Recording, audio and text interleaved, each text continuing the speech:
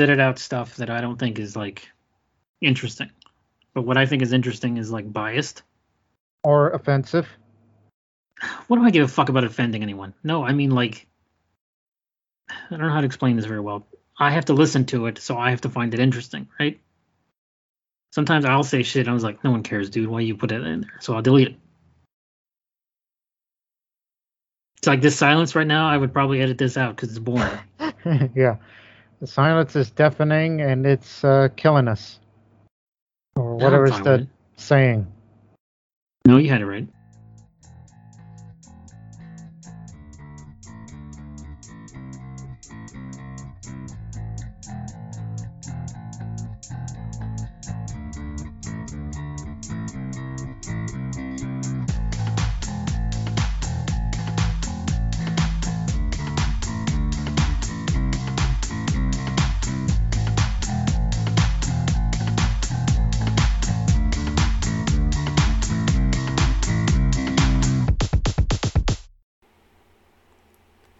This is the internet's worst gaming podcast. I'm your host, Loki Jarson. Here with me again is my in-real-life brother, L0rd Masta on YouTube, also known as Thomas. Hello, Thomas. Hello, Loki Jarson. It's been 2 months, which the last time we did a podcast, it was also 2 months. Well, this is the 2 month bi-monthly. It's not bi-monthly because that means twice a month. Yeah, whatever. What's on the agenda for today? Let's do rundown. Oh, plenty of things. Such as? I mean, for starters, and I know it's that time of the podcast again where first thing we talk about some strategy game before we get into the, mainly console games. Yeah, go ahead. Last time we talked in depth of the two DLCs from Crusader Kings III, which such as Northern Lords and some of the Royal Court, which, by the way, when we did the last podcast, we originally thought it was going to be released on November or December, but no, they decide to push it back. Okay, so let's keep a running tally, shall we, of things that have been delayed during this show. So you could say originally I would have been doing this series right now and we wouldn't be talking right now, but no, it hasn't happened yet. So instead, the new, it wasn't new, it's just they finally announced the release date of the Royal Court DLC of Crusader Kings III, which will be on February 8th, 2022. There's like 15 games coming out in February, plus DLC. So it's a packed month for being so short. Yeah, but at least it'll be quite a dandy. Is this one of those leap years? No. 22 is not a leap year? Every U.S. election year is a leap year. That's not helpful. That's another indicator. That's not helpful because those are 4 years long. Every election cycle is 4 years long. And to some 5. So, what have you been doing instead of playing that DLC? Well, 2 ongoing Crusader Kings II series. I'm still in the old game because of current commitments. Not to mention having a bit of fun with one series, which the first one is the ongoing Republic of Amalfi series, a southern Italian merchant republic where I even used a mod that has the little own flavor events that relates to the Amalfi coast and the republic itself. We were a Longobarд culture, yet to become Neapolitan. The guys that were synonymous with southern Italians were yet those same southern Italians that live in America these days. Well, not the same. That's where most of them came from. The descendants. That doesn't mean they're the same. This is the same conversation we had before. Yeah. It's like, the descendants of the Avar, which doesn't mean anything in 2021. Anyways. And the other series, which was in hiatus but decided to return to it, and that's the Sogdia series, as part of the When the World Stopped Making Sense overhaul mod, which is set during the late antiquity. Basically right after the fall of the Western Roman Empire and prior to the early Middle Ages. So it's in between. So that's what I've been doing lately instead of waiting for that Royal Court DLC to come out, which I'll finally start that series starting on February. In which I will tell you a few other features that they will add in that upcoming update. One of which we didn't have time to discuss that in the previous podcast, but I will only bring about 4 little things, and then we'll move on. Mm-hmm. The first thing is minor titles. Back in CK2, minor titles is just a way of saying it's like, oh, this courtier or this vassal. It's like if I want to make this guy a little more happy instead of bribing him by sending him money or something to make him feel pleased, well, then just give him a minor title, just a slight increase of opinion, which basically didn't mean much, except for the court physician, court tutor position, and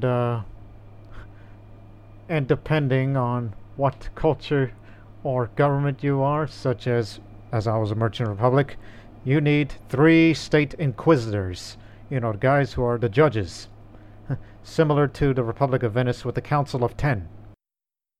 When you say Inquisition, you usually mean something a little more violent. Yeah, state inquisitors. That's for a matter of justice in the state rather than one's faith or culture.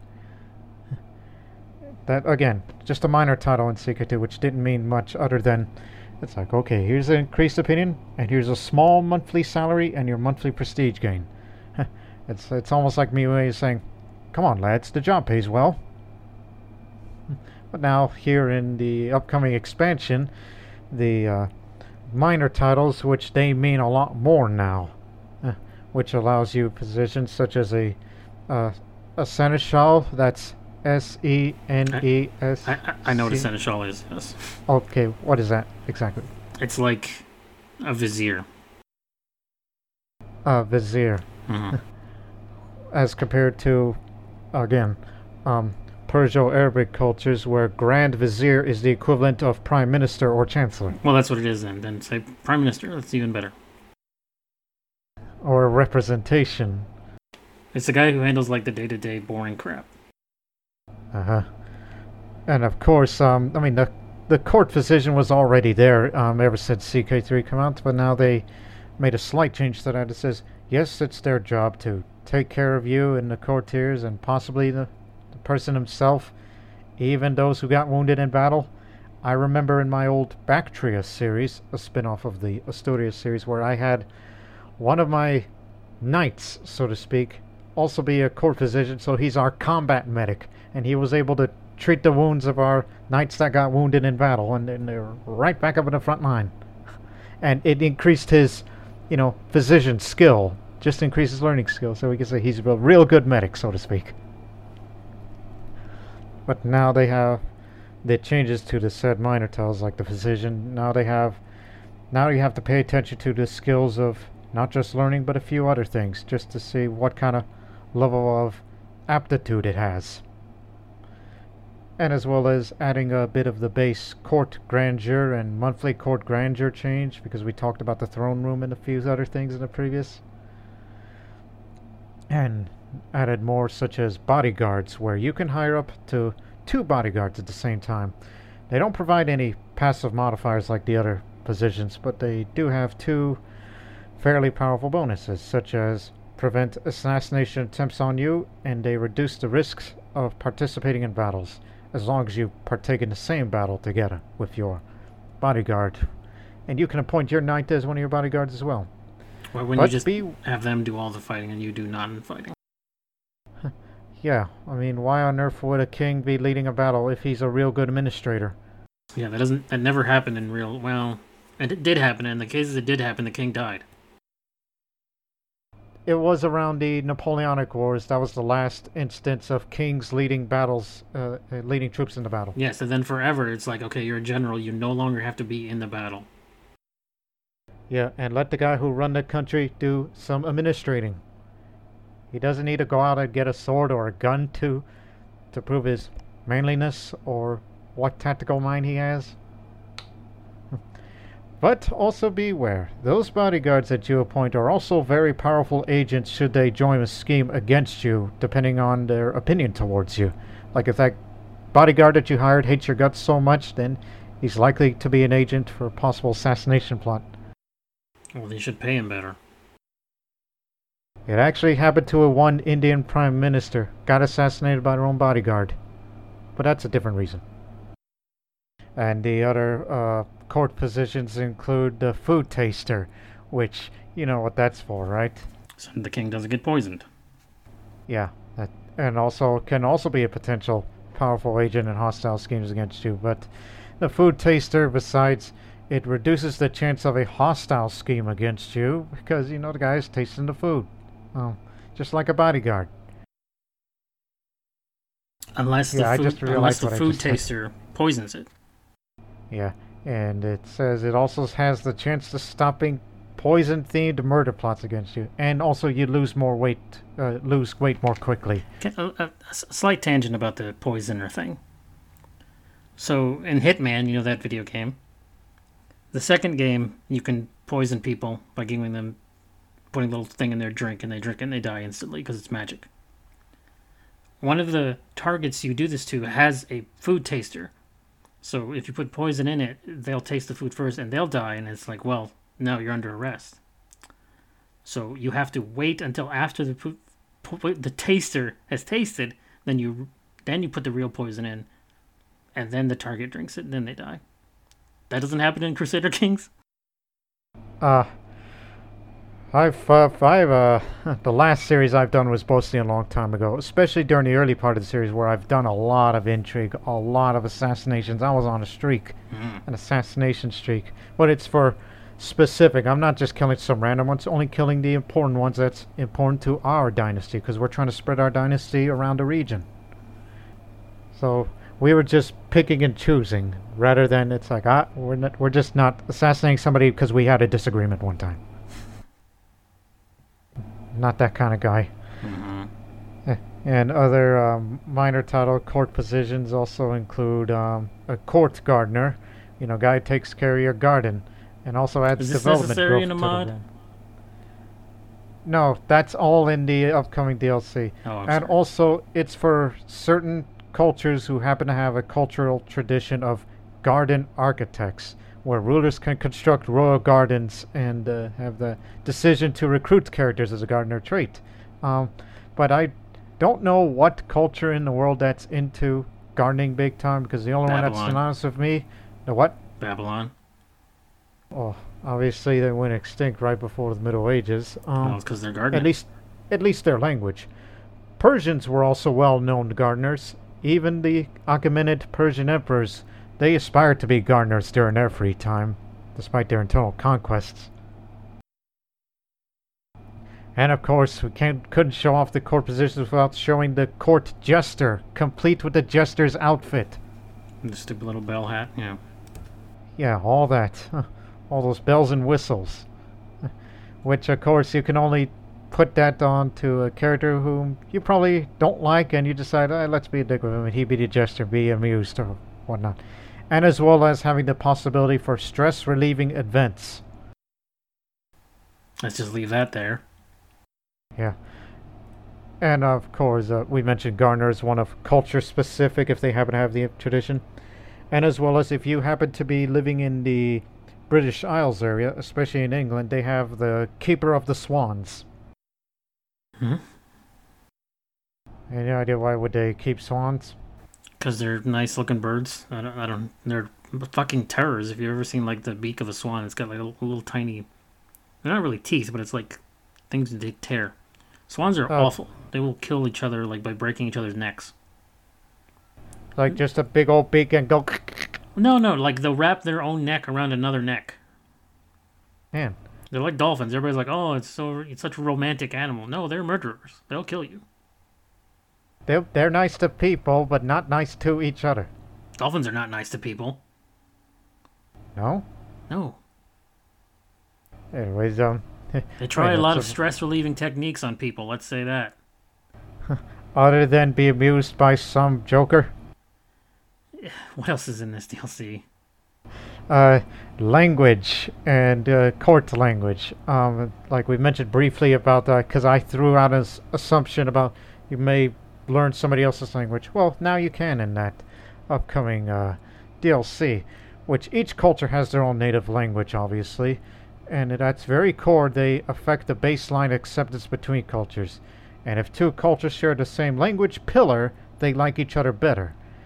In other words, Spanish and Italian. Yeah, they may get along better. But I believe in the game they use two different terminologies, now that you mentioned those two. Iberian and Italian. two separate things. And I'm sure in the German-speaking areas, they know a lot more better because not everybody spoke German back in medieval times. They were separate by dialects. And so they give you a scheme to learn the language because there's the intrigue scheme, there's the personal scheme, now there's a learn language scheme, a separate thing, I believe. Which is basically, if you, depending on your learning skill and a few other things, and you got free time, let's learn a language. Let's Other do than, lingo. yeah, in which again, the learn language is a learning-based scheme, which is chances of success are depends on how scholarly your character is. It's available for everyone, even young children who have a vastly increased chance of success / progress by the virtue of being young, less tired, and having working brains. I think that's the truth. And then also the other minor title is a court tutor, which they also help you with the increased scheme power to learn a language and improves education outcomes for your children. That's a separate thing. And as well as you find bonuses for this scheme added throughout the existing lifestyle trees, perks. Like we remember when we first talked about the game the first time. Compared it to Skyrim with the level up and get the perks, right? Mm-hmm. Same thing for languages. Not saying language perks, I'm just saying the perks that you pick up also contributes to that little branch a bit. And of course, along the way, there's going to be events to say, like you kind of lost your patience to learning language. Like, do you want to try again? Do you want to take a less of an effort, or just drop it at all? And each average character is allowed to have at least the average of 2 foreign language limits. I mean, you got your native language, and you can learn up to 2 more. And though there is a perk that they give you another slot, which makes you look like a polyglot. Like a what?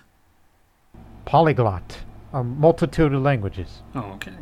A guy who has knowledge of many languages. Fluently, I may add.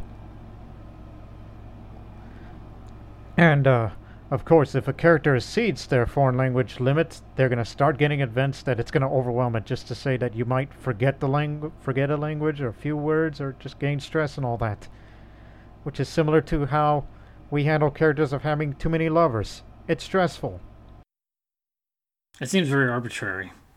Because there are people, like, in real life who can memorize, who can be fluent in, 8 languages, but they don't have brain stress from knowing too many languages. Yeah, but we don't know how the average human mind back in those times worked. Sure we do. It's the same since the beginning. Just technology has changed. Brains haven't changed. They're stupid as ever. Uh-huh. And plus, books aren't as widely available as people think. Books and scrolls. It's one of those things where, everyone knows, quote-unquote, that, people back then didn't live as long and nobody could read. It's kind of, but they lived longer than we gave them credit for, and then more people were literate outside of this little bubble in fucking England. Yeah, because we mentioned about the technology in medieval times where it was Byzantine Empire, Arabian Empire, and India were more sophisticated. It's just Western Europe for a period of time wasn't as much. Yeah, but it was all happening at the same time. So whenever someone is like, this is the medieval era when everyone died at the age of 30 and nobody could read, it's like, that's only in this tiny area of the stupid island of England and its territories. It's just a misconception that people still, to this day. Yeah, I know. And of course, when you learn the language all the way to you accomplish it and you learn that fluently, then another foreign culture, whether if they live outside it or inside of your country, they may look at you more respectively, not only in opinion, but also cultural acceptance if you are ruling a multicultural kingdom or empire. Especially the Byzantine Empire, which not everybody here was Greek. Yeah, and of course, what would you do with the said, language that you learned? It's like not only you impress the vassals and your friends, or in this case to your enemies by sending them an insult with their own words instead of a need of an interpreter, which is already the case ever since the beginning of the game and in CK2, since learning a language is not a thing back then in that game, anyhow. And we've mentioned about the court language, which, it's like, yeah, you may learn a few languages, but are you speaking the language of the court? As a way of saying it's like... Political savvy. Yeah. And I was reminded of an old Three Stooges joke, where they did a Three Stooges short. I don't know if you remember this. It's the one where they parodied the Nazis and the Axis and whatnot. Remind me. Where they were playing pool and Mo Hailstone. Yeah, and he says, "You never speak that word in this house." Yeah, one would think that. Like, imagine if you are a vassal, you speak your own language, and yet you do not know the language that's belonged to the court who may... And there's a chance that it's like, yeah, you may not know the language of that guy you are serving under, but yet the guy you serve under also speaks a different language because he has to speak that court language because of that guy's court language. Sounds like a pain in the ass as most things with this game. And I mentioned the upcoming Avar series, where I would be vassal to the Bulgarians, which means the court language would be Bulgarian, right? Mm-hmm. On the map mode, as it shows on the preview images, actually not the case. The court language of the Bulgarians is Greek, because proximity with the Byzantine Empire. So you have to learn that language and the court language and whatnot, just to have a little more respect. And of course, whenever you form your own independent kingdom or empire, you can choose your own native language to make it the court language. And as well as the possibility to spread that court language to all the other independent realms if you are that influential. You may never know if the entire Eastern Europe subcontinent speaks Greek as a court rather than whatever else. And once again, I'm going to ask the same question I asked last time you brought something like this up. You're the guy in charge. Force everyone to speak the same languages as you. This has happened throughout history. I'm sure there's a choice in that. You're like a Crusader manager. You're not even Crusader King anymore. And then we'll move on to artifacts and inventory. They're bringing back artifacts from CK2. Those little stuff that you put in the treasury, and as well as equipable items, right? Artifacts and inventory. I mean, I told you ad nauseum about the artifacts. I told you personally in many of my past plays, where to be weapons or armor, crown jewels, bones of a saint or a hero. And these all give you arbitrary +1s to whatever. As well as religious specific artifacts for Christians, Muslims, Zoroastrians, Indians, and pagans and the like. Which for some reason it gives them bonuses. Or makes them feel good. When I say makes them feel good, I mean health bonuses. Mm-hmm. I mean, I'm not going to tell you all the artifacts that they'll be adding, because it pretty much speaks for itself. They'll just bring it over, and we know what the historical artifacts we were in those times that were important to them. This, again, seems like yet another thing from this game that was already in the previous game, and they decided to not have it in the sequel. And I see this image of an inventory screen. Like, just picture some RPG game where it says, here is your equipped inventory artifacts. Here is your crown. Here's your personal weapon, your personal armor, your regalia, and 4 trinkets. That's what you're allowed to have in your personal character. Cool, and if you ever did anything with all that equipment, it'd be great. But again, this is a game of sitting in court and saying, oh, sorry, we can't speak English in this room. And also, of course, you can also appoint a antiquarian minor title, which is the guy who takes good care to the artifacts, because every one of those artifacts has their own life cycles. Unless he becomes corrupt and you piss him off, and then he'll just, burn all your stupid artifacts. Or reduce its life of years. Like one example, such as this dagger that belonged to some Maharaja, where it says it's got 83 years left of his dagger's life. Till the magic runs out? Of its condition. There you go, condition. 83 years of its condition until it becomes, for the lack of a better term, rusted, and then it becomes useless once it reaches year zero, and it either becomes destroyed at your behest, or you tell the antiquarians, like, okay, I need you to pay this amount of money to have this fully repaired. Put it in a glass case. What's hard about this? And of course, those other artifacts that you can't equip to yourself personally, but you can have it for keeps. It's on display in your throne room when somebody visits the court, and then you get this camera view, so to speak. And you can see it's like here, this is where I keep the Ark of the Covenant. There, don't ask where I found it. I have a T-Rex skull. Yeah, and all of that. And we mentioned in the previous podcast how to get artifacts. It's by inspired people, but also you can call for a smith to make them for you. And also it's not a court position as much as another, I guess, minor title, which is adventurer, where send a guy who is really skilled at just about everything, especially Martial 2, go out on an adventure, fund his expedition for them to go to some place on a search for a legendary artifact, or if a lower chance, something less than that. Yeah, the crystal skull. I got it. And even during the game, he'll give you updates. It's like, hey, greetings from Anatolia. That's where I'm at, and I'm still in search of this artifact. Need more money. Yes, he'll even ask you to send money. Which, again, it would be a lot useful if you're running a well-income kingdom, especially a large one. Because, position, again, maintenance of artifacts, appointing titles to other people, and all the other things, that sounds like a lot of payment. Well, the natives are restless. Send more men so we can wipe them out.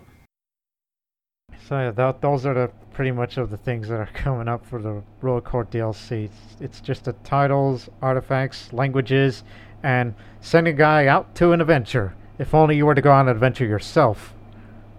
If only they could do that for pilgrimages. I used to compare when we first started talking about these various strategy and grand strategy games as like SimCity.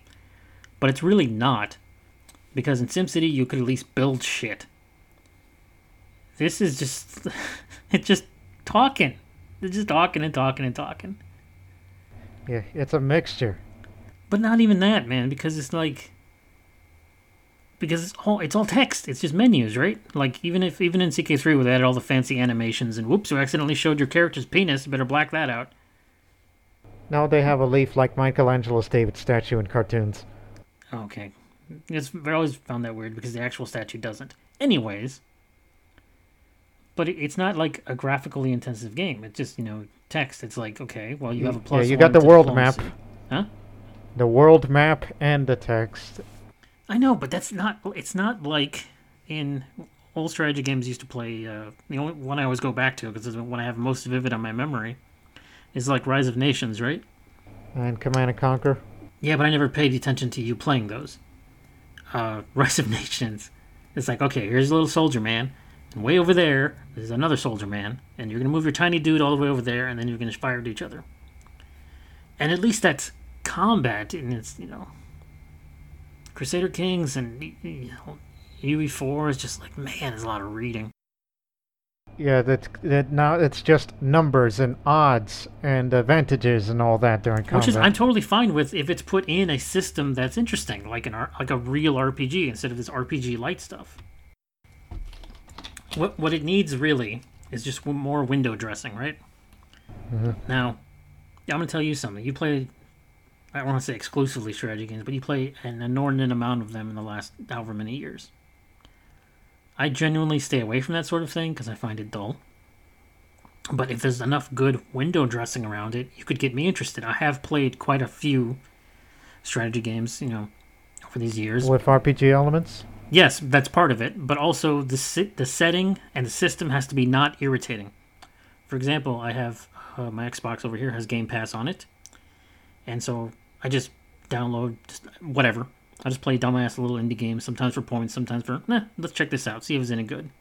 Sometimes you get really great games, sometimes you get good games, sometimes you get, wow, this was shit, I'm going to delete it immediately. But there are hidden gems in there, and I've played a few strategy games through that too. One I played was, I don't know if I mentioned this on the show before, but Stellaris. Mm-hmm. from the same people, Paradox Interactive. This is like Crusader Kings in space or whatever, but not really. Sure. And I literally couldn't get through the tutorial because the tutorial didn't explain what the fuck to do, what you would think would be the point of the tutorial. And the only reason I got it is because it's like, okay, I hate strategy games, but this is sci-fi. I fucking love sci-fi. I prefer sci-fi more than I like, fantasy worlds. For example, I love the Elder Scrolls franchise, but I like Fallout more because it has guns, and there's no giant spiders, just giant scorpions, which don't bother me that much. But anyways, Stellaris is boring as hell, and I couldn't play it. Another example I've been playing fairly recently here is, I'm going to get the name right because these names are very long. Also on Game Pass was Warhammer 40,000 Battlesector. The Warhammer universe is a long storied history of space marines in the year 40,000 fighting orcs in space with guns, and it's like, oh, there's an emperor and there's an imperium and maybe it's an allegory for Nazis, and I don't really give a shit. It's sci-fi, dudes in big suits hitting ugly things, right? It's cool. It's like Gears of War without the angst. You've heard of this, at least, Warhammer. Yeah. Well, this one, Battlesector, is a strategy game that's turn-based, and you're just like, okay, when you move your Space Marine here, you can do one of these 3 moves. It's like, okay, good. It's simple. I don't have to worry too much about numbers, because while the numbers are there, it's like, okay, this gives you a 30% chance to hit. I was like, oh, shoot him, see what happens. Well, I missed. Oh, well, we'll try next turn. Who cares? That's, to me, where the barrier is in that even you would say Crusader Kings III is not a simple game by any means. Well, they kind of simplified it as compared to 2. Simplified. It's not a simple game. Not anyone can just pick up and play this, right? No, but since it's coming to the next-gen consoles, I'm sure it'll be a challenge for them. Well, just, keyboard controller interface versus keyboard interface. It's not like it's, again, not graphics intensive. But my point being, in order for a strategy game to be interesting to me, it has to have a low barrier of entry. It has to be easy, is what I'm asking. Not easy to play, like all the enemies die in one hit, but easy to learn. Simple. Of like, okay, I'm going to take this unit of Space Marines. They're going to move over here. They're going to shoot these Tyranids. Okay, now it's the Tyranid's turn. They run up to me and they go, and I do some damage. Okay, now it's my turn. And so it's like, this isn't a great example, but it's a chess-based idea of turn, my turn, your turn, my turn. And I would much, much sooner play a turn-based strategy game than a real-time or a grand strategy game. Because those are so fucking complicated. And yet, I still play Civilization 4 to this day. I even bought that on Steam 2 months ago. And I play that whenever I have free time, and as well as the use of the mods that's been recently updated I like to play on. If they had, like... I know like, Civilization starts in Stone Age and goes to Space Age. Yeah. If they made a civilization that started in Space Age and went to the future, maybe I'd be interested in that. They exist. What are they called? Well, on Civilization 4, I do recall that they have a mod that is dedicated to the future era, so to speak. No mods. That allows the colonization of space. One base game, turn-based space game. If you find me that. Outside of Warhammer, because Warhammer makes a shit ton of these strategy games, like, because that's the original tabletop game, right? You roll some dice, and it's like, okay, I've got these units of Ultramarines, and they're going against your unit of Chaos Marines. And we roll some dice, and we move figures on a big table. So they transfer that to video games, which is a very simple interface. And sometimes they're like, okay, now here's a spin-off where it's a first-person shooter, or a less involved strategy game, or strategy game like the fuck are those called? The one that's not the Marines.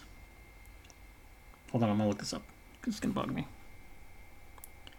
Oh, Necromunda, which is like Undercity, or sometimes third-person shooter like Space Marine, and there's all these spin-offs. But they also have Warhammer Fantasy, which is the same shit as it ever is everywhere else.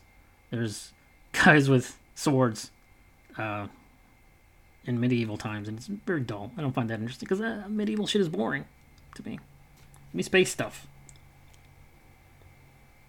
Anyways, that's what I want in the future. If I'm ever going to play a strategy game for real serious, it needs to be sci-fi, and it needs to be simple to understand. And a very good learning curve. Easy to get into. Yes, easy to get into. It doesn't need to be an easy game necessarily, but it needs to say, okay, look, these 4 things, that's all you need. You don't need to know all this other bullshit. You don't worry about the right dice rolls, we'll handle that. You know, I want the game to do work for me so I can do the thing that I want most from games, have fun. And speaking of the Game Pass, you only recently got this service, after however many years of owning an Xbox One. But what... First of all, I don't even remember why you did it. I think, it was for Battlefield, right? 2042? What about Battlefield? Did you not hear the first sentence I said? No. What's the last thing you heard me say? You just veered off a Game Pass and you hesitated. And, although, if you're going to be talking about Game Pass, I have a gentleman. We did play briefly of Back for Blood, but that's just for achievements. No need to discuss that thoroughly. Okay. But why bring it up? But also started playing only because I saw many of my friends are playing it, and I was in a party with friends. Not going to name names here, but I was kind of... Wait. I remembered. You were trying to get the beta or the early access to Battlefield 2042. And it was on EA Access or EA Play or whatever they call it. And that came with Game Pass. And that's why you finally signed up for Game Pass. Yes, now I remember. Yes. Okay. Anyways, so you finally got the fucking thing. And you started playing what game? Sea of Thieves. From Rare. They used to make interesting Nintendo 64 games. Now they just do this pirate thing. Who are they? The developers? Yeah, Rareware. My God, they're still around. Well, none of the people who worked there originally are still there, so technically. Yeah. So apparently I was about to say, how long has that game been around? A few years, maybe since 2015. I'm not sure. I never found it. I mean, it looks like a 2015 game. Ouch. But I'm just saying it not to say that to offend anybody who plays it, including myself. It's just, I'm just saying what I got the impression of. I've seen a lot of videos on it over the years, and every single time looks like it's right up your alley because it looks like a pain in the ass to play. Mostly because other players will just fuck with you. We never had those encounters back in. Right. I almost said back in my day, like I sound like, friggin' old man. No, cut the word. It's a character I come up with an Oregon Trail. Anyways. Okay, cutting all that. Sea of Thieves. Started playing because my friends are playing, which they've played it before. It's just I've been hearing, hollering what the hell's going on over there, and I was kind of intrigued. So I had to download that game in secret while I was in the party with them, and I played the tutorial and did all that. And this is not the kind of game you would have to play single. No, it kind of forces you to be with other people. It encourages. Forces. Because if you're gonna be, if you're gonna do it a solo and dual players, you sail around in a nibble sloop, while players if you are 3 guys, you could, I was about to say drive. You could sail on the brigantine, or a 4-man bigger boat, yes. Yeah, and then or even a 4-man galleon. An even bigger boat. Yes. Not to mention a lot more stuff inside, which is something, of course, not a single man could do all that. And well, that's the other thing, because what you have to do is, like, I'm just going to say a bunch of words. You get to, like, raise the mizzen mast and top off the topsails and all that crap for a master and commander. Like, you actually have to do all the things on the boat. Yeah. That's why I said, no way you can do it solo. I mean, I once I even did it during a freaking tutorial, even post-tutorial bit, that I've sailed around. I almost said drove again. Sail around this sloop. Because, the wheel, and, where I just decide to, it's like, okay, I need to park, so to speak, at this pier. So I just turned this steering wheel, whatever the fuck they call that wheel, just drive it all the way left, and then You're such a nautical expert. yeah, and then they just turn all the way to the left or whatever is it port or starboard or is it whatever the. Anyways, drove it to the left, and then as soon as I let go of the wheel, as it's driving left, I'm just saying driving because I'm not using Yeah. nautical terms anymore. And then I adjust those sails all the way up, and then drop the anchor, and you get this picture of this ship doing a parallel parking job that I did, even though I crashed a bit of it, which did cause a little hole on it, which the water was come pouring in. Oh yeah, and under you have to it. go fix that. Yeah, God. and I fixed it myself. And the water that was still in that ship, well, grab a bucket and dump it outside. Don't dump it in any part of the ship. It's gonna seep its way back in to where it was. It's if you look at if you've never it's unlikely you've never heard of it, but if you've never heard of it, we're describing this ultra gritty realistic pirate game, but it's got the goofiest cartoony graphics you've ever seen. It looks like it's Fortnite before Fortnite in terms of everyone's a big cartoon looking character. Yeah. Despite the fact it sounded like a very realistic game, just what I described to you of this But absurdness. the gameplay is realistic, and you have to worry about all the sailing crap. And not to mention, do you have to worry about all the sailing crap? You have to worry about pirates. In fact, other players who may be in a group of a raiding party, shall we say, who come over and fire cannon at you, and you're just fucked. Yeah, we fired back. And when it comes to combat, you're not only equipped with a cutlass, but also a flintlock pistol and a scoped flintlock musket, even though it's got an accuracy of a rifle and not a musket, like we used to talk about from Hold Fast Nations at War. So, yeah, that's quite a thing. Um, and not to mention, if you want to heal your health, eat some food. That was either start off within a ship, even though you're only eating a banana at this point, because you don't want to get scurvy. And Obviously. and each of the ships also has a frying pan. Where what I did was during the free time as we were sailing along, where I went fishing, and it takes a while. Then the fish gets caught, and of course you do that little fighting thing, kind of like how you do in Red Dead Redemption 2 fishing, if you ever done that. Only in that one mission where I had to fish with Baby Jack. And as well as with Dutch and Hosea, that little boat. Oh yeah. Yeah. So I did a bit of fishing there, where once you got your fish in hand, you take it to the frying pan, and then you cook it and let it cook for a while. I had one of my friends one time overcooked it. The fish was on fire, and then the ship caught fire, and we had to put it out with water.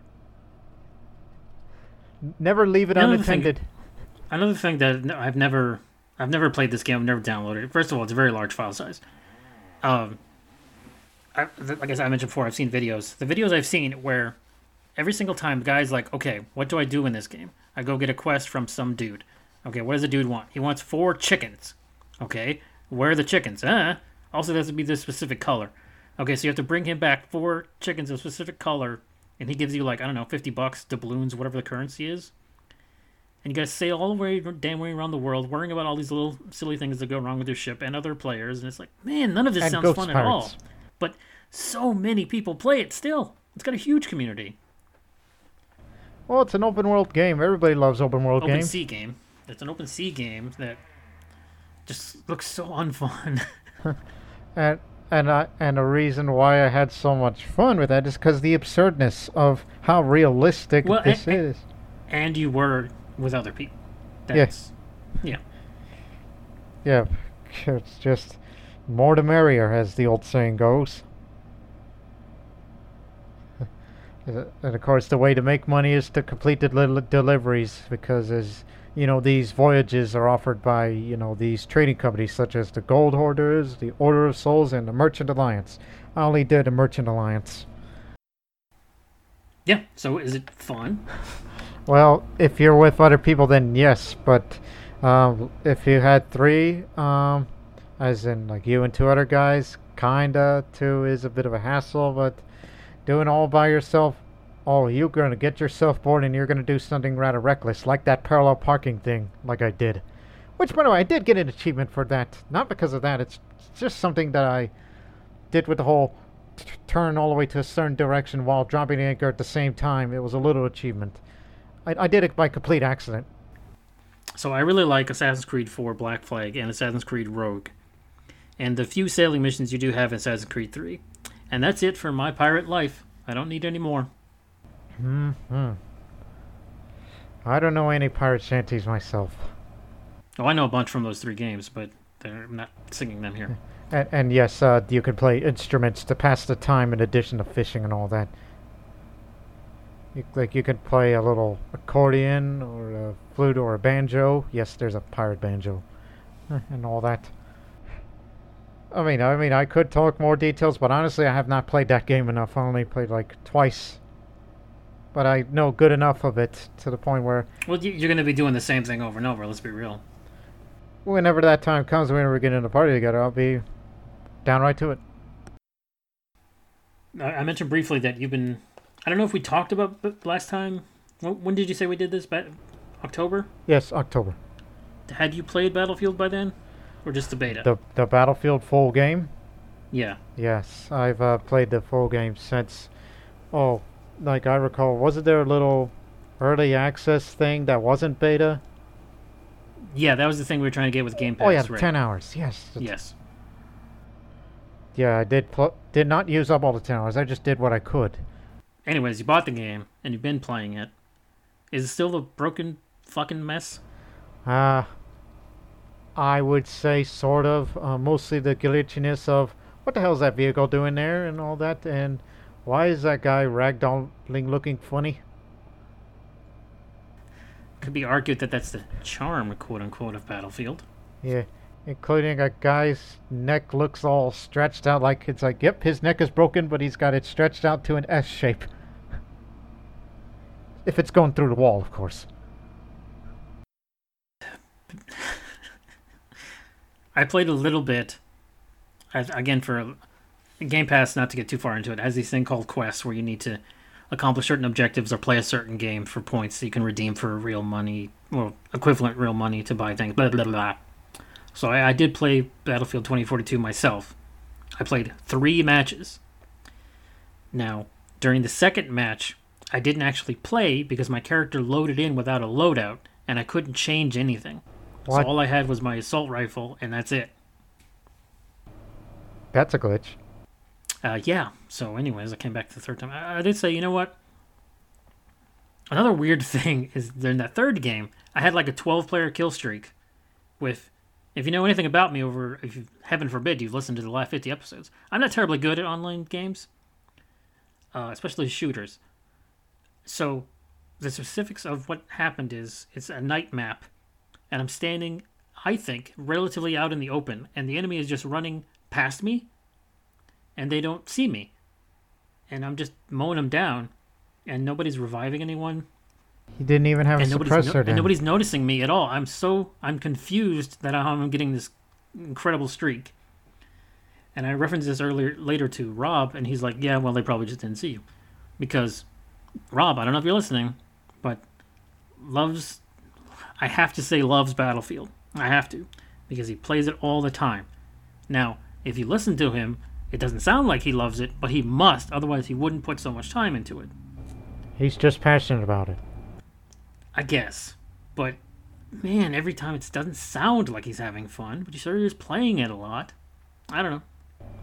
Even I get stressful sometimes, mostly at my own shortcomings. I don't blame the enemy. I blame myself very often. Like if I'm trying to do some little fancy stunt and I'm like, oh, that would have looked cool and all that. Oh, well. I know, but I don't even want to get to that point. You know, it's like I have enough frustration in my life. I'm a very easily frustrated guy. So I want to avoid games which are supposed to be fucking fun. That might be the title of this episode. Games are supposed to be fucking fun. It's supposed to be fun, so I don't need extra stress of, like, facing off another human person. It's one thing to beat a computer at something. It's another thing entirely to beat a human person on the other end of the internet skyways there, in Bangladesh, or wherever the fuck he's playing it from, and probably China, who is very good at the game, and I'm not, because I don't have the time or patience to put into it.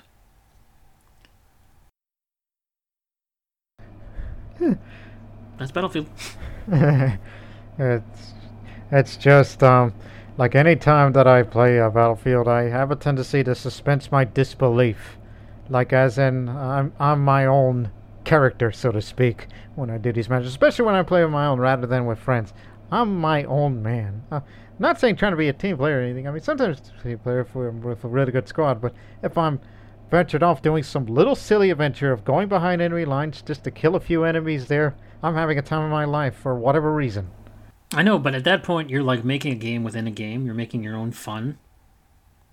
Yeah, it's just I have this imaginative creativity. Frankly, I think that's all the time Battlefield deserves. So, speaking of imaginative creativity, your GTA series? Yeah, GTA 5. Well, it is a long running game. It might as well be considered a series with its DLCs. I know, but your series in terms of like video content.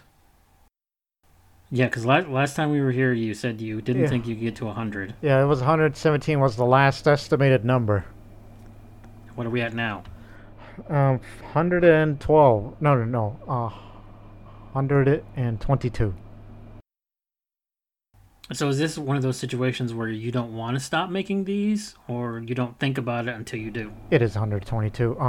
The situation. It's more of this last thing that I did was quite possibly the greatest GTA 5 Black Widow video I've ever done because not only it was also the longest. It was about 40 minutes long. It was that Kyle Perico heist, which I described it very briefly on another podcast from last year. It's a very involved thing that's supposed to be with three other people at least. Yeah, but I did it solo, and I basically really turned it into a whole, made it look like a believable story. It felt more like a story than a mission. Again, because of the editing tools that Rockstar gives you in the game. Yes, especially with the changing scenarios during the said mission. Because, I mean, do you want me to give the premise of the whole thing? Because No, you would, it's a heist. You described a heist before. yeah, but I think you would be very much impressed if you were to watch it yourself. If you have like 40 minutes of free time. It's an effort for me to watch anything, you know. Yeah. Which again, it's pretty compelling. If you do say so yourself. Yes. So again, it's 122 videos on that whole playlist, and I felt that this last one I did was basically my magnum opus. And I feel that if I were to produce any more videos, it's gonna need to wait a couple of months, take a hiatus. You said this last time. Did I mention this? The very last podcast we said. You're like, oh, I'm at 80 and I think I'm going to have to take a hiatus here. And then you made more. All it needs is some inspiration and a kicking of whatever. You can say S. We're an M-rated show. Do you want to transition to... I'll edit this if necessary. Do you want to transition to Adventures here, or you have something else? Did you want to talk about the contract DLC very briefly? Oh, I don't know anything about that. Yeah, you may have to switch that around. In terms of what we'll transition to the next game. Yeah, that GTA 5 came out with the newest DLC, and that game's been around for about 8 years now. It was on the last generation. Technically, it was on 2 generations ago at this point. Yeah, 360. If we're talking Xbox sense, because that's my only understandable. And then many people ask for a single player DLC, and this is the closest one you're ever going to get because it features one of the guys that's from the story mode. Talking about Franklin. Yeah, Franklin Clinton. Which again, you've never even, in all the years you've owned this game, you've never even bothered to play the story mode. I may finally start playing the story mode on next gen GTA. Keyword may. So in that DLC, they added some new content, mostly missions and jobs that they'll give you because they have what they call a celebrity solutions agency. So like when there's scandal, they PR department? I don't know, but there's two separate contracts. One is security contracts, such as you do missions like liquidate assets, where you locate and destroy their equipment as requested by the client, or go recover a client's stolen vehicle. Or this one, which was the very first mission I did, that was given to me at random because I decided to call Franklin on the phone just to request a job, any job. And he gave me gang termination, which is to eliminate senior gang members as requested by the client. Holy crap, it was a huge pain in the ass for that particular mission. I know, but you're basically doing the same thing as you did previously. It's just for different people, which is really Grand Theft Auto in a fucking nutshell. Yeah, so yeah, those are some examples of security contracts. I'm sure there's more coming up when I play more of this. There's also VIP contracts, which I haven't done one yet. I just did one mission and it's like, okay, I'm done. I'll come back to it some other day. Because that requires a lot of time and input, as with most things. And this VIP contract, as Franklin actually told me over the phone, it says, hey, you should meet this VIP. He's at the golf club. He's at the course. You know, they be playing that boring-ass game and all that. His own words, not mine. Mm-hmm. So, whatever that may be, it's probably a little meeting or an escort to take him from this one place to another, just like this one casino mission I did with. It's like, now I gotta drive this client, but I have to drive this limousine. Oh, and don't drive too fast, and don't crash it. Drive like how a real limo driver should drive. A chauffeur. Fun.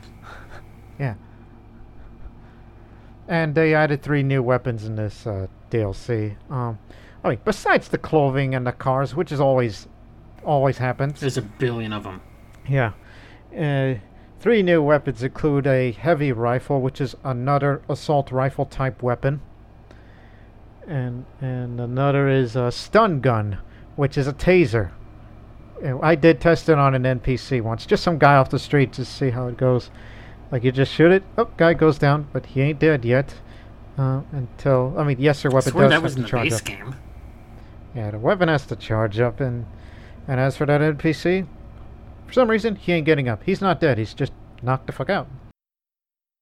Anytime there's new GTA content of any kind, which is like 3 times a month, you get assholes on Twitter complaining about, oh, when's GTA 6? We don't want none of this, we want GTA 6. And it's like, first of all, that's years away. Secondly, if you want new Grand Theft Auto content, you have to stop buying old Grand Theft Auto content. Do you know why they've been producing GTA Online stuff for 10 years? Because people keep buying money. They buy the fucking shark cards from Cousin Brucey, and it prints money. It's like Epic and Fortnite. They don't need to do anything else than do the same stuff they've been doing. They don't need to innovate at all if people just keep spending money on the thing. Now, you've never bought a shark card, right? You've earned all your money legitimate criminal enterprise. Yeah, through all hard work and dedication. Even though it's kind of lessened these days. Not because of other games, it's just, let's just say there's been some changes of how you enter solo lobbies. You can't use your trick that you used to do all the jobs easier, yeah. No. It requires a lot more steps, and it's too hard to memorize. And also, finally, the one more weapon forgot to mention here, EMP launcher, which is basically, it works like the compact grenade launcher, except it disables vehicles for a short period of time. To me, it's like I can see that weapon being used a lot during the regular heist, the old heists, where, especially that final heist, where imagine you're on the motorcycle and there's these thousands of cop cars coming after you, and then you shoot back with your EMP launcher, especially if you're on a motorcycle. You shoot the EMP, and then it stops them dead for a good couple of seconds before it gets up and running again, for you to get away. A good getaway weapon, so to speak. I guess. Haven't tested on an aircraft. That one's going to have to catch the round in order to make that happen. It doesn't go off like an airburst. It's impact only. I assume not. Yeah, it's not a fucking GoldenEye. So that's pretty much it about this particular DLC, which I'll be sure to put more time in whenever I'm bored. Tangentially speaking about Black Widow and also Game Pass, for another inexplicable reason, decided, because it's on Game Pass, to download the Marvel's Avengers game from Square Enix. Came out last year. I I originally played. thought that was in 2019, but I guess I was wrong. Wasn't it last year? Am I insane? Uh, Whenever the hell it came out, I played it on both consoles. I had because I think we've mentioned before. I'm a very big Marvel fan from a very long time ago. Um, while I had my share of fun with it, I'm kind of done with it. On the PlayStation version, I 100% it. I did literally everything you can do in the game, and I was like, I don't. This was right like a week. I platinumed it 1 week before they released the Black Panther DLC, which I knew was going to add the file size. Which is the other thing. So you were out of there at that time. The game is huge. It is over 100 gigabytes easy, plus whatever updates they've added since I've stopped playing. When I last played, it was like 120, so it's got to be in the stratosphere by now. And they keep adding more characters and missions and stuff, so the file size just keeps going up and up and up, and it's like I I'm having to defend the game because I like the properties, but the actual game is just like fuck. This doesn't need to be this huge. You guys have got to learn how to shrink your file size down, text or bump mapping. I don't know what it is. I'm not a game dev, but I play them a lot. I play so many of them that I don't have room for fake huge games. So when you told me, I was like, oh, I downloaded Marvel's Avengers, I was like, how do you have room for that? And that was months ago, and I haven't really started playing until a little bit in November, and until nowadays, Yeah, as that's the recent other as a thing. few As soon as days you got ago. Game Pass, you're like, okay, I'm going to download 5 games and then not play any of them. Well, sometimes just get on it, and it's like, hey, the daily pass tells you, hey, play this game, play this game, play this game, and then That's you'll get true. done. I just log in, that's it. And sometimes pick up those little weekly free consumables in Mars How Avengers. far are you in Avengers? As far, in context, just the first campaign, I would say about 20%. So you've done nothing. Yeah, I just basically only played Yeah. as Miss Marvel and Hulk. The story mode, I will say, is actually a pretty good story, all things considered. All the writing and everything. Yeah, they kind of force you. I don't want to force is the wrong word, but they kind of force you to play as every character, right? You unlock new ones as you go throughout the campaign, and they auto switch you to them, so you get a feel for how they play. And for the most part, they all do play fairly differently. I mean, it's another game where you really do the same thing over and over. You find a robot or a name trooper, and you beat the shit out of them, and maybe kill them. Probably kill them. And then you go into the next one, and then you beat a bigger dude or a bigger robot, and it's kind of the same thing over and over, but it's a good same thing over and over because it's a superhero fiction. What do they do but beat the shit out of bad guys? Now you can say that repetition can be a negative, and I understand that totally, but I think the term you're looking for is replayability. I guess, especially if you like want to. I didn't max out every character. I think I maxed out 2 of them. But if you want to like, if you get good gear drops, which is the other major negative people have, is like gear drops. It's like, oh, here's a box, open it. Okay, it's got it gives you slightly more health, but now your punches are weaker. It's like, well, fuck. Well, what I have on right now gives me less health, but my punches are stronger. And this is in a lot of video games. But I think this is a problem. This is going to be a weird comparison, but it'll make sense. Assassin's Creed. When they switched over to their more RPG format in Origins and Odyssey, especially Odyssey, Odyssey gave you a new weapon or new armor part every 2 minutes. You pick one off a corpse, you'd walk into a place, you'd open up a chest, you'd find it on the ground. People would literally just, for quest rewards, you get new armor all the damn time. Constantly. And it's actually really annoying. Because you have to go to your menu and it's like, okay, is this better? Is it worse? If I dismantle it, do I sell it? And in Valhalla, luckily they figured that out, where they give you very little gear and it's sparse. It's more sparse. Avengers makes the mistake of giving you too much gear all the goddamn time. You're constantly getting new gear, and because you have 6 or 8 characters, 9, it's like, okay, you got a new wrist launcher for Black Widow. Okay, now you got new boots for Iron Man. Okay, now you got a new hammer for Thor. It's like, you got to compare all these annoying numbers, and it's like, man, it would be so much more simple if there weren't so much gear in this stupid game.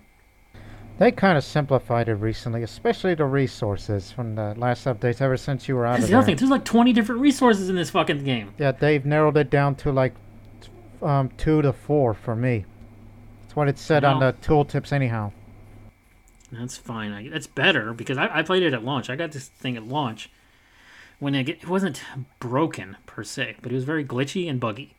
But that's modern gaming. These games are so gigantic and they've got so many things running in the background that unless you delay it for years and years, and Avengers was delayed, you're gonna have things that the developers can't foresee.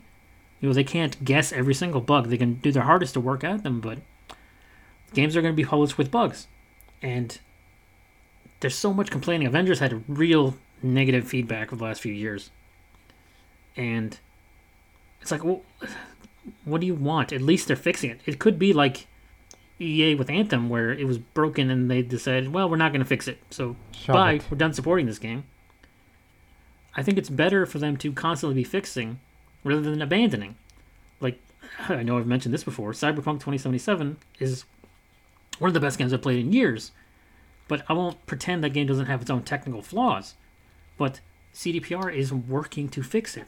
It's so much better than just saying, we got your money, fuck them. So, Avengers, they keep adding new characters and the file size gets bigger, but damn it, they're supporting the game. They are continuing to work on it, and that's good, ultimately. They put a lot of money into that. That's also true, and they've lost a lot of money. And one of the reasons they've lost a lot of money is a very stupid-ass deal with Sony. So you're playing the Xbox version, right? Yes, the Xbox version, which, again, you've mentioned about the number of characters, which yes. You are correct, it is 9 with, Black Panther being most recent, although I do see an empty slot there that's, in the open, and where you could see the background there of that little missing slot, so I'm sure they'll add another on that version, at least. Well, if you're on the Xbox, you'll never get to play as Spider-Man in that game, because Square Enix, who publishes the game, made a deal with Sony that only the PlayStation 4 and 5 versions of this game can have Spider-Man, the character in it, because Sony, technically, not Marvel, owns the publishing rights to the character of Spider-Man. Even on PC, you can't get him. So while you have, your standard Avengers, let's not name them all, plus they've added, 2 Archers and Black Panther, Spider-Man is locked behind Sony consoles. Huh? Hawkeye wasn't in the original, whatchamacallit, the base game? No, the first major DLC was Kate Bishop, then Hawkeye. Oh. Then Black Panther, then Spider-Man, but only if you're on PlayStation 4 or 5. And there's obviously no crossplay, so you can't dare have Spider-Man on Xbox. The really fucking dumb thing about this is in the last month, they've added Spider-Man to Fortnite. I don't know if you've ever heard of this game. And that can be played fucking anywhere. And Sony has no problem having Spider-Man over on the Xbox consoles there. But heaven forbid they put him in the goddamn Avengers game, where it would be fine. It's ridiculous. So, everyone knew that going into it. Square Enix announced ahead before the game ever released, we're going to put Spider-Man in this game, but he's only going to be on the PlayStation. Everybody who didn't get a PlayStation or wasn't going to was annoyed at this. So it suffered in sales. So yeah, they lost a shitload of money just based on character locking. Just dumb. I have no idea why. Even one time I saw a community challenge, which whenever I got on Marvel's Avengers, in the main menu on the top right of the screen, I even saw beat up huge, X number of bots or whatever. Yeah, that one, the last one they did not reach the goal. That happens. Sometimes they set unrealistic goals. Well, that depends also. I've seen the higher level enemies. It's like if it's Exos or whatever the big robots are called they look like big crabs. I can't remember what they're called. Haven't encountered them. Well, you will. Are you? Let's get aside all my negatives. I've already beaten the game. I don't know if I'll ever play it again, especially at its very large file size. I might, because I am interested in the content, the Black Panther and Spider-Man stuff, but the file size is really what keeps me off it. More so than the glitches, more so than the gear drops, more so than the resources. It's like, this is a big file size. This is a huge banana. And this is all new to me. Are you having fun? The hell of what all I said. Well, since I haven't played all the characters yet, so I would say for now, yeah, I'm having fun getting a real hang of it. Just a learning curve and actually remind myself, it's like, I'm supposed to do that thing. Yeah, I had those times, but you gotta learn from it. And all that. This is another game. You can't play the campaign mission with other people. Most of the missions. This But first one? some missions you can play with friends, and then I assume it's gonna be better with that. Yeah. And that's why I thought about you and I one day. I might, but it needs to come down in size. I've got Forza, which is over 120 gigs. I've got Cyberpunk, which is over 100 gigs. I've got another game that I don't need to talk about that has like 80 gigs. When I last had Metro Exodus on there, it was 80 gigs. Fucking Shadow of War is 70 something. These games are huge. And you're like, well, Loki, why don't you just pick a game and finish it? And I'm like, well, fuck you. Don't tell me what to do. And what else regarding this game? It's like, is there a character that you? It's like, yeah, you've leveled up everybody, even some to the max. Is there? I mean, I was about to say, is there one that you prefer? Like, do you have a favorite? But I recall you told me personally it's more personal preference than anything else. It really is depending on how you like to fun. Like I never got my lowest level character was Iron Man. I just didn't like the flying. Oh So yeah, that I could not get the hang of it. Even I did that little. The last thing I did before I got off that night was that little harm training with Iron Man, playing as Iron Man. You know, yeah. that little thing there. Yeah, that flying thing that kind of threw me off. I'm like, not happening. Well, when Thor uses the same system when you get him, so it's the exact same thing. Different powers, obviously, but and the hammer is actually pretty good because it comes back. But Oh yeah, the boomerang. the flying system is so counterintuitive. You're like, I didn't like the flying. Like hovering is fine. Flying sucks. Yeah, just fly, hover. Like especially if you're into this sort of thing. Yeah, because the maps, some of the maps when you go on these missions, I don't know, drop zones or whatever they're called, they're gigantic. So you're doing a lot of walking or a lot of jumping or a lot of flying. I think towards the end you have to do what are known as hive missions, which are basically like gauntlets. It's room after room after room, and to 100% the game you had to do 50 of them, which is a fucking absurd number. But I did it, and near the end I was just like speed running it with I maxed out Black Widow because those are the drops I got, and she runs very fast, and you just use the dual guns and just run, go through the thing. I was doing the hives in like 10 minutes each, but it's a grindy game. The game wants you to spend time in it, which is why it just drip feeds you constantly. But it's not like it doesn't give you a lot. It gives you a little bit all the time, and that's their idea of how to keep you playing the game. Yeah, live service game. Yeah, and I'm that kind of person that likes doing that. I can be too, but man, only to a degree. Then I hit my degree. I'm not saying I'll never go back. I probably will. It's very likely I will. Yeah, especially when they'll add more characters. I mean, but that's not But that's not because I like the game. It's because I like Marvel as a property. It's like there have been leaks before the game came out. Some data miners as like, maybe the Fan 4. I don't know if the Fan 4 were in there, but Doctor Strange for sure, and a bunch of other fuckers in the Marvel universe. And it's like, I don't think any of the X-Men are technically legally allowed to be in there. And Guardians of the Galaxy got their own game this year, which is very good, by the way. And I think like Daredevil and some other schmoes are supposed to be there. So keep it up like that, and it'll turn into a brand new version of Marvel's Ultimate Alliance. Yes, except Marvel Ultimate Alliance is an RPG that has tiny characters and a small file size. As I was saying, they keep adding new characters and new places. Like, you can go to Wakanda now. It's gigantic. But, honest to God, I would be playing it now if it weren't 120, 130 gigs. I would. Speaking of long, this show, anything else? Yeah, but the one final question, which is something that some of these games of what they all have in common is that they all got, like upon their release, they would have some issues and other that, and some were delayed a bit, and yet issues still come up. And the question I ask now is, should upcoming games be delayed to be more developed to run better, or for the lack of a better term? I think every single game we've talked about today had some technical problem, right? Yeah. Damn near. As I tried to say earlier, it's like developers can't anticipate every single problem. You know, for a glitch to be fixed, it has to be repeatable. So let's say you had a weird glitch in Battlefield, right? Yeah. So unless other people also have that same glitch, it's not something that can be fixed. It's just a one-time, well, that's weird, and sort of ghost of the machine style thing. But if there are technical problems that multitudes of people are experiencing, then it's a fixable issue because it's the same issue. So it's not like developers are purposefully putting out buggy games. People, assholes on Twitter seem to think this is the case all day long. EA and Activision is like, oh, they just put out a buggy game and expect the players to fix it. It's like, no, they put out the game that they have allotted time for, and they reserve the release date for. And if they move that release date, by the way, they lose the investors lose money on their return. And investors don't like losing money on their return. So it is investor to publisher and then developer. But nobody bitches at the investors or publishers, they bitch at the developers. Because they're the ones who actually fix the problems that are happening post-release.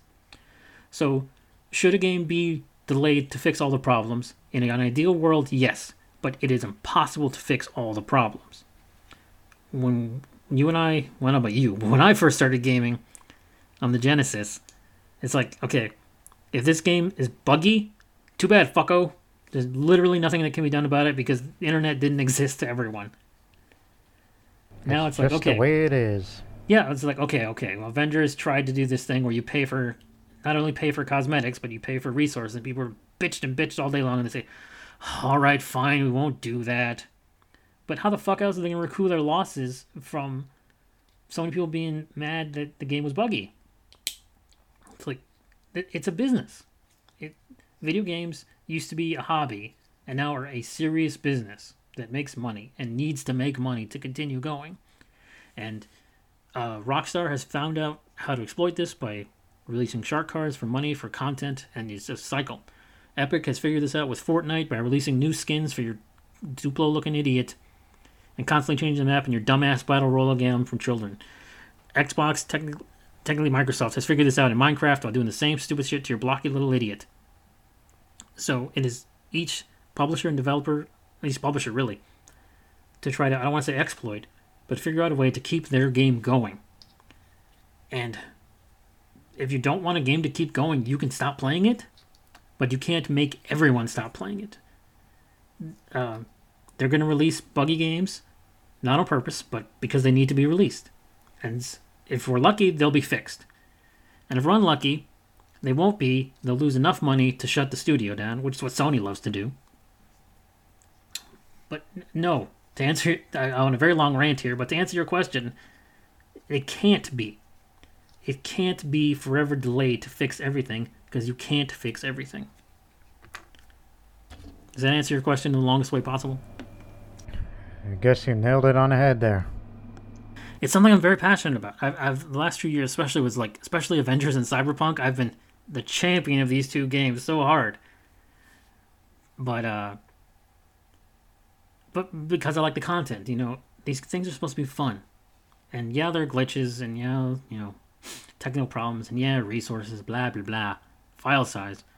But they're supposed to be fun. We're supposed to enjoy our time with them. And that to me outweighs so much bullshit that I will forgive a lot of technical problems. I won't forgive it in something like Battlefield, where the content isn't something I enjoy. So if I see a graphical problem or a major glitch, it's like, well, you fuckos. But like Cyberpunk is like, oh, that guy walked through the wall. Whatever. What do I give a shit? That's not what the game is about. Oh no, this grass texture doesn't move realistically when I walk through it. Oh wait, I'm not playing Grass Texture Simulator 2021.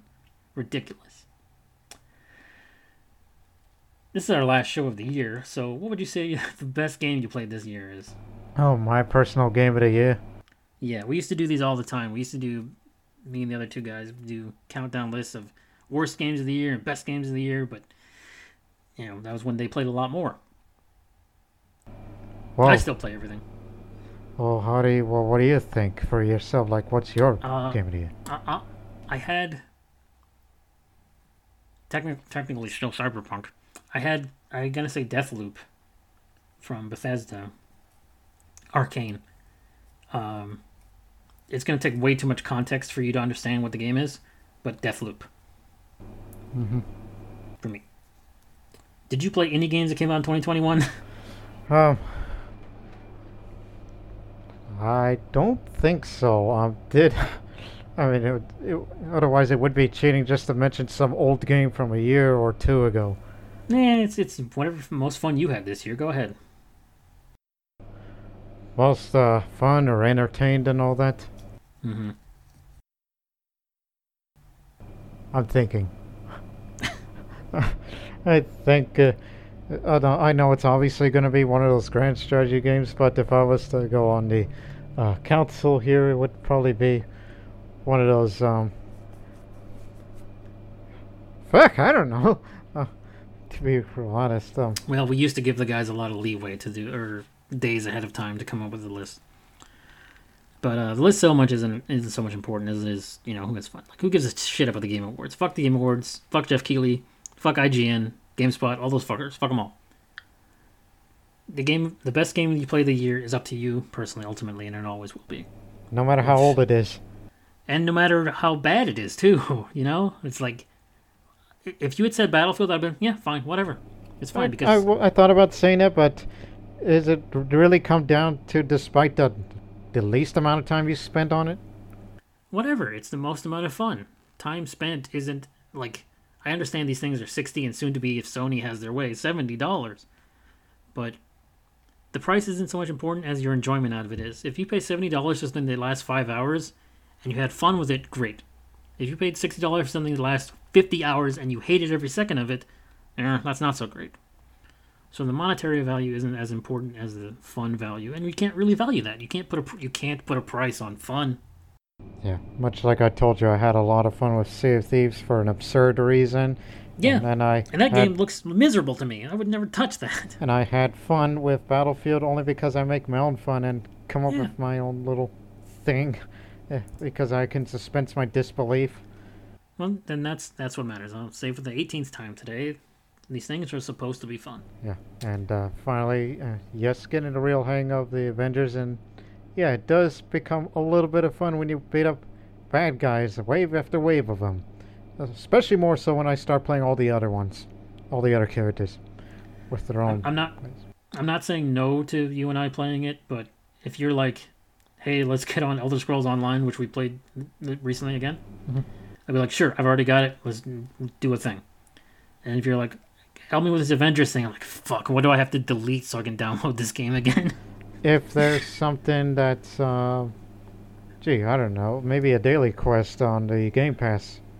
Yeah, I know, but that's probably it. But the ideal is like, I finished on the Xbox version. I finished the main campaign and did some of Hawkeye's thing before I stopped, but I didn't do any of the Black Panther stuff. And you're way the hell behind in the campaign, so much so that you don't even have a third hero yet. Yeah, but let's just say I'm at a point where I'm about to meet Tony Stark, Iron Man. Yeah. And so that's really far away. So maybe when you finish the game. So eventually, down the line, it's like eventually get to Thor, Black Widow, and everybody else. And that's the reason why on the main menu screen, so to speak, I see Hulk, Miss Marvel, Kate Bishop, Hawkeye, and Black Panther on there. Yeah, because they're DLC. You could play them in the operations mode, which is post-game missions where you just go up to a place, beat up guys, go to a place and destroy a thing, go to a place and stand there. But that's that game. What's coming up on your channel? Wrap this up. What's coming up on my channel is obviously the two ongoing CK2 series as we mentioned before, the Republic of Amalfi and Sogdia, which I believe those two series will continue into the month of January, and we'll likely have to put an end to it right before the month of February comes around in order to prepare for the DLC, the Royal Court DLC, to finally be released after they delayed it for their reason, just to do their best to fix their whatever issues that they may come, because they do not want to have another scrutiny like they did with an EU4 DLC. Well, that's because they charge an insubordinate amount of money, so as long as they don't charge as much money, I think people won't be as upset. So yeah, that's why they've learned their lesson. They decided to delay it. And the reaction from the people was, it's like, okay, we understand, so applaud. We understand your concern. Let's revisit this applause in February. Yeah. And Considering our schedule, it might be another 2 months before we have another show. or possibly if we don't get another winter storm in February, that is. Let's not think about that. It's expected to be a warmer winter this time. Hey, well, you know what thing we don't literally need to be talking about? The fucking weather. Thank you for listening, for tolerating this, like, gigantic size episode. I think this is the longest one you and I have done. The end of the year extravaganza, that's why. The best game of the year is Deathloop and also Battlefield. Why fucking not? Or Avengers, maybe by technicality of how I really enjoyed it. Well, if we're going by technicalities, then it's Cyberpunk for me. The worst game is probably some indie piece of shit that I got on Game Pass I didn't even pay attention to. Who cares? I am on Twitter at Loki Jarson. He is on YouTube. It's not at, but youtube.com/ L0rd Masta with a 0. O is a 0, and the ER is an A. It makes more sense when you type it out. Thanks for being here. Thank you very much. It's been great speaking with you. Even though we see each other every day, but I'm talking to him. You know what I mean? Another thing we don't need to talk about on air. Terrific. Thank you for listening. Goodbye.